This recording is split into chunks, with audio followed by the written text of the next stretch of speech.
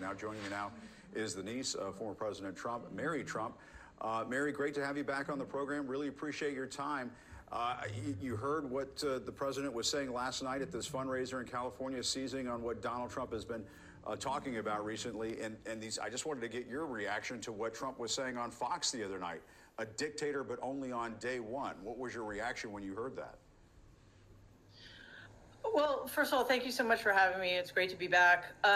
We need to take Donald at his word to a certain point. We can ignore the second half of that statement. Dictators, last I checked, don't stop being dictators. And he has every intention of destroying American democracy. And we need to be clear why. It's entirely for his own benefit. Nothing about this is ideological. So in that context, it was really heartening to hear President Biden be so direct about what's facing this country. I agree that it is too early to assume that people are paying attention, and we don't want that argument to get normalized, which has been part of the problem the last 7 years. Almost everything Donald does seems to be normalized, but we've seen what he's done in the past, and I think what he's starting to do now is push the envelope and get people familiar with the concept of his dictatorial tendencies so that they just write it off the way they've written off all of his other egregious anti-democratic behaviors. Yeah, I mean, that leads me to this question, Mary, and that is, I mean, do you think Trump would stop on day one? I mean, to say he would only be a dictator on the first day, I suppose if you're the dictator on the first day, you could say, well, tomorrow I'll be dictator too, because you're the dictator at that point. I mean, what do you think? Does he stop on day one? Every day from then on will be day one. Let's put it that way. He has no intention of stopping. He knows why he needs to get back into the White House. Those reasons won't disappear on a day 2 or day 100. So we have to take this threat incredibly seriously. And part of that threat isn't just Donald's rhetoric. It's the reception that rhetoric receives. We heard the laughing and the cheering in that audience. We hear what his sycophants and enablers like Sean Hannity and like practically every single elected member in Congress who's a Republican is willing to put up with, is willing to allow, and is willing to support. And Mary, I mean, I'm sure you've been paying attention to all of this too. I mean, Trump and his aides have been giving us a sneak preview into what he is planning if he's put back into the White House, including mass deportations, a Muslim ban, mass firings in the federal government, going after the press, and so on. What do you think a second Trump term would look like? Quite simply, and not at all hyperbolically, it would be the end of American democracy. America would become a leading autocratic nation in the world, and we would be therefore emboldening countries like some of those you mentioned earlier, North Korea, China, but also the pro-autocratic tendencies of countries that haven't entirely lost their way, but are well on their way to, like Hungary and Turkey. So it would be absolutely disastrous, not just for the future of American democracy, but the future of the Western Alliance and global liberal democracy. So I don't think we can overstate just how incredibly dangerous a second Trump administration would be. And we need to start preparing the ground for making those arguments now. And Mary, I know that you have spent some time trying to think about what's going on inside your uncle's head, as difficult as that might be. But when he uses language like vermin to talk about his political opponents, I was wondering what you thought of that.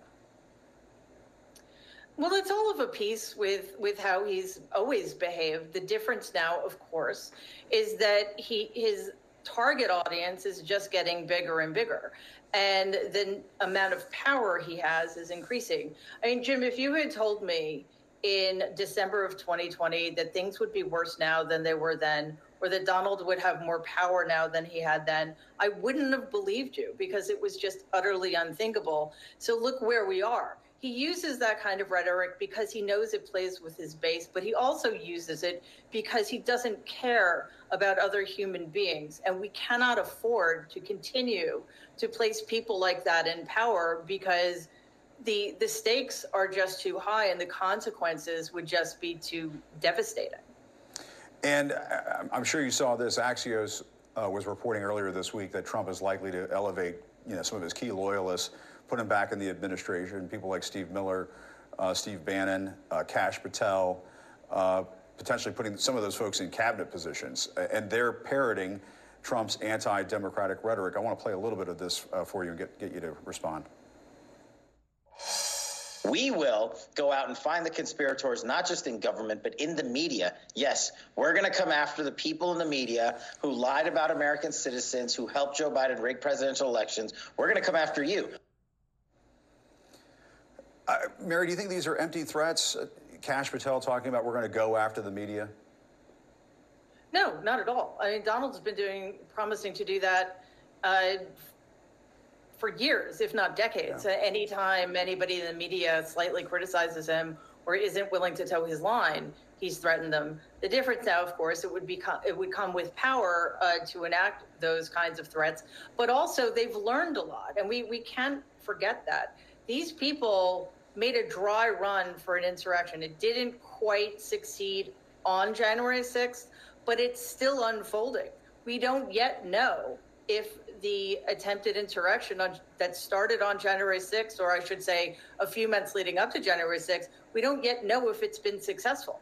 So we can't pretend that these are empty words and empty threats. We cannot put anything past these people. Donald Trump and everybody he surrounds him with, including fascists like Stephen Miller and Steve Bannon, are willing to do anything they have to do or feel they have to do in order to stay in power, no matter how illegitimately they seize that power. And what did you think when you saw the Wall Street Journal poll that came out today? Our Kevin Liptak was talking about it a few moments ago. I mean, Trump ahead of Biden at this point. Yes, it's only 4 percentage points. Yes, we're way out in front of the general election next year. Polls can go up, polls can go down, and so on. But the staying power of your uncle in all of this, after everything that he said, talking about being a dictator and so on day one, does that surprise you? It doesn't surprise me, and I think sort of one of the taglines of Donald's ascendance in American politics is, it doesn't surprise me. That doesn't mean it isn't shocking. It's shocking, it's demoralizing, and it's a pretty devastating commentary on a significant portion of the American electorate. And I think part of what we need to do, and part of the reason I think that President Biden's statements about Donald's attacks on democracy are so important, is because we need to start educating people about what it would mean if we lost democracy. And I think right now, not enough people understand what is at risk here. And, I try to comfort myself by repeating that it's many, many months out. But it is a little bit hard to square the fact that people seem more concerned about Hunter Biden's indictments than Donald's much more serious indictments and charges.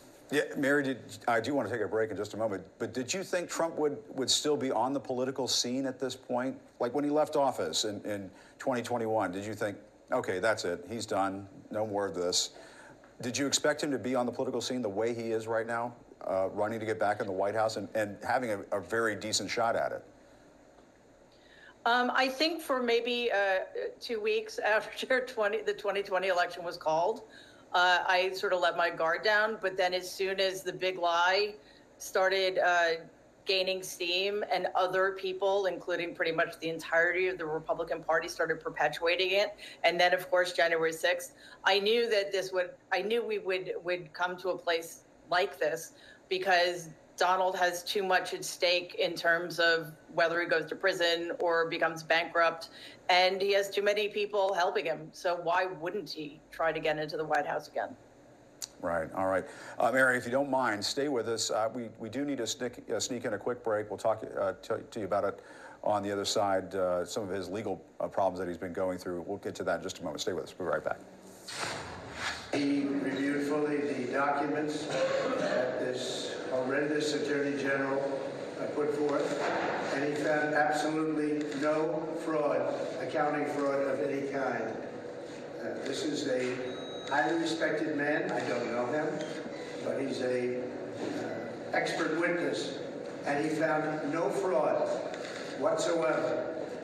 He found no accounting fraud whatsoever. And like everyone else, he said, what are we doing here? What are we doing here? This is a political witch hunt.